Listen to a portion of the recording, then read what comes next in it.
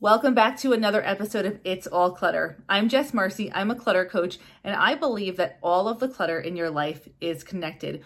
When you start tackling those boxes on the floor, you're going to also need support around tackling the emotional side of clutter, the financial side of clutter.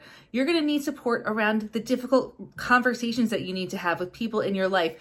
And my approach to tackling clutter is integrated. We support all areas of your life as you are decluttering. One thing that I have noticed across the board working with my clients is that they are dealing with a lot of illness in their life, whether they're helping a family member, caring for a family member who is ill, whether they are experiencing illness themselves or they have clutter because they went through an event where they were sick.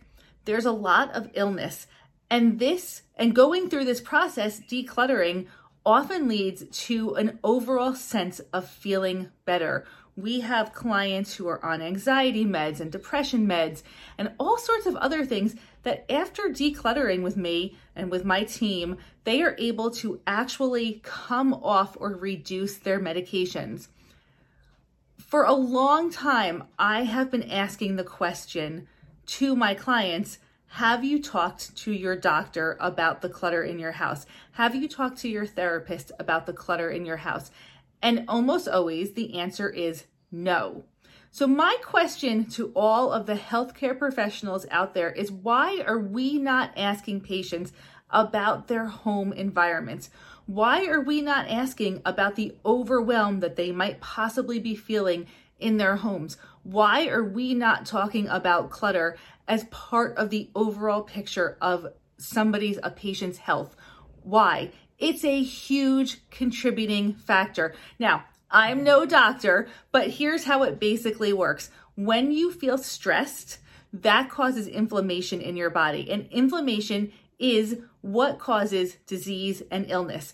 When a person walks into their house and they instantly feel stressed just from being home, just from the silent to-dos that they're seeing everywhere, from the overwhelm of having any amount of clutter, that stress is contributing to a negative feedback loop in their life. It is contributing to illness in general.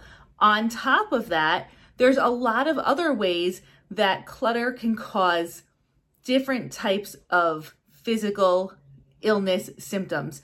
There's environmental issues, when there's dust, when there's animal droppings. There's a lot of mold in the homes that I'm working in. Mold toxicity is a huge issue for people who have allergies, and just certain people are more susceptible to mold. Doctors are not asking about mold. They're not asking about dust. There's also literal hazards of having clutter. Things can fall on you. You can trip over things. I work with thousands of people in large communities online right now, and what I hear from home health aides and people who go into your house to help you when you're dealing with an illness is they're not allowed to help you clean. They're not allowed to create a safer environment. That's not what they're getting paid to do.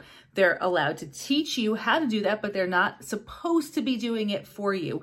In every spot possible, we are neglecting one huge contributor to both physical and mental health, and that is your home environment. So I am on a mission. I want to talk to healthcare providers everywhere about asking this one simple question.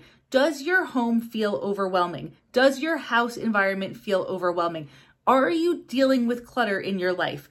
That question is so critical to people's well-being, and it is never, ever asked. So please, if you know a healthcare provider, if you know a doctor, if you know a nurse, if you know a therapist, if you know anybody remotely connected to the healthcare industry, tag them in this video. I want to start this conversation.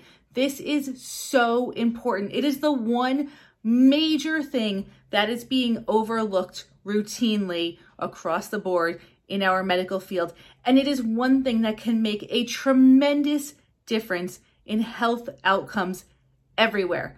Please help me spread the word.